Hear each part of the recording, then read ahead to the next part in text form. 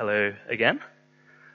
I'm really looking forward to telling this story. I think this is an amazing story about a man called Saul.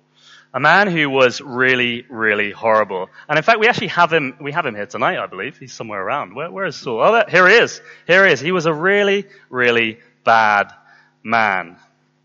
And the reason Saul was such a bad man is that Saul hated Christians. Saul hated Christians with such a passion that he went around locking them up, dragging them off to jail. You see, he's found a Christian there, and he's locked him up, and he is dragging him off. He's got his handcuffs out, and he's dragging him off to put him in prison.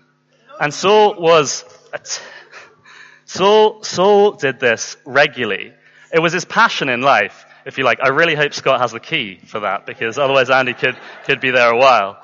And that was Saul's passion in life.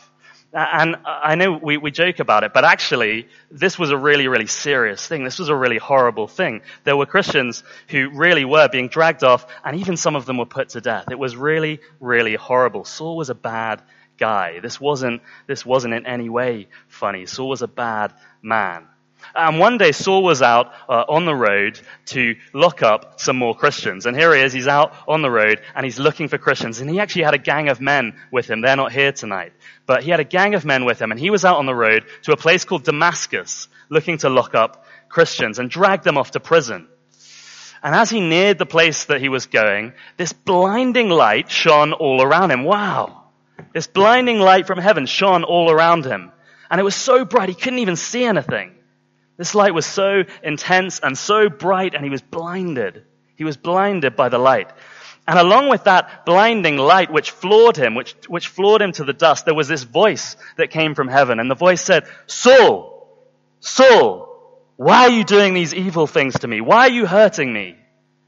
And this voice terrified Saul, because you know what Saul thought? Saul thought he was a pretty good guy. He thought he was living in line with God's rules. He thought he was living this wonderfully good life. He thought actually, this is a crazy thing, he thought actually he was serving God in locking up Christians. Isn't that crazy? He thought he was serving God by locking up Christians.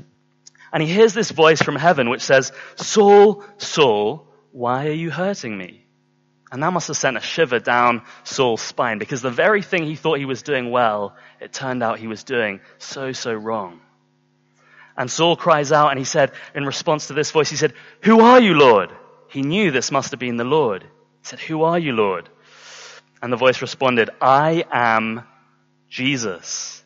I am Jesus who you are hurting with your horrible behavior." And that must have freaked Saul out even more. Because Jesus, he hated Jesus. The name of Jesus made him almost spit on the ground. He had a hatred of Jesus. And in fact, Jesus was the one he wanted to stamp out any followers of Jesus. So when this voice said, "I am Jesus, the one you are hurting with your horrible behavior," that must have just made him feel horrendous, terrible. What a crazy situation. Then the voice said, "Get up now and go into the city, and you'll be told what you're going to do." And his band of followers, his gang, maybe big, hard men, they took him by the hand, and they had to lead him into the city. They literally had to lead him along because he couldn't even see anymore. And they led him all the way into the city, and he probably had to sit down for a few days just to recover from the shock, and we'll sit him down there. Hopefully he's found the seat all right. Wow. Paul arrived at that city looking so hard, looking so tough with all his crew, and he's literally led by the hand into the city. What a transformation. And then it's like there's a scene change. It's like, in a movie when the camera's on one scene and then it kind of pans away and you go to a different scene entirely. It's kind of like that. And the camera pans away from Saul on the road, and it goes to this man with a kind of funny name, a guy called Ananias. And this guy Ananias, he's sitting there, and he has what the Bible calls a vision. He has a vision, and in that vision, God says to him, "Ananias, Ananias, there's a man called Saul in this city, Ananias." Ananias was a Christian. And he says, "Ananias, I want you to go to this man, Saul, and I want you to put your hands on him so that his sight might be restored." And Ananias was like, "What? Are you mad? Are you serious? Saul, I've heard about this guy. He was coming to the city to lock me up, to take me away, to drag my friends to prison. Are you serious, God?" This is crazy. This is like us being told, actually, we have to go and look after some kind of terrorist or enemy. This is crazy that God is saying this. And the Lord says, don't worry, Ananias. Don't worry. You can be calm because actually, I'm going to use this man, Saul, to share my good news with the whole world. His life's been transformed, Ananias. You don't need to be afraid anymore. So Ananias bravely gets up and he goes all the way to the place where Saul was, and he puts his hands on him. And do you know the first thing he says to him? I think this is amazing. The first thing Ananias said to him was, Brother Saul. Brother Saul. He calls him brother. This was his enemy. This was someone who'd come to lock him up and drag him off to prison. And he calls him brother. That's how close they now are. I think that's amazing. Isn't that amazing? From enemies to brothers. That's a wonderful thing. And that's what God can do. He can make enemies brothers. And that's what happens. And the Bible says actually that when that happened, God, by his Spirit, came to live within Saul. God came to live within him. The one who had hated God and tried to persecute God came to live inside of him. And the Bible said in that moment, his eyes were opened and he could see again. What a wonderful thing that must have been after being blind. He could see again. How amazing that was, doesn't he? He looks happy, doesn't he? He looks happy. Scott always looks happy. What a wonderful transformation. And from that day on, this man Saul was completely changed. In fact, he even changed his name. He became known as Paul, the Apostle Paul. I'm sure many of you have heard of him. He changed his name. His life changed. No longer did he persecute people. No longer did he lock Christians up.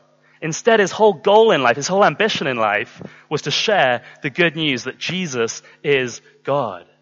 To share this good news with the world, with everyone who'd listen. And actually, people wanted to kill him for saying it now. Now his life was under threat. So the Christians looked after him and they supported him. What a change in his life from being a horrible, malicious person who looked up Christians, who was happy for them to be killed, to a man who now loved Christians deeply, who called them brothers. What a transformation. And the message I want to leave with you tonight is that transformation can be brought about in anyone's life. That same transformation. The Lord Jesus is the God who brings great transformations. This is so important. Jesus is the God who brings great transformations. So whether you're a boy or girl or a mum or dad or a grandma or grandpa, wherever you are in life, or whatever situation you find yourself in tonight, no matter how you feel about yourself, no matter what you've done, Jesus can transform your life. He promises that if we come to him, if we turn from our wrongness, our sinfulness, the Bible calls it, and if we decide to go his way, to follow the Lord Jesus, he promises to transform our lives, to make us into people who are forgiven, who are kind, who are loving, and ultimately who are bound for a place the Bible calls heaven.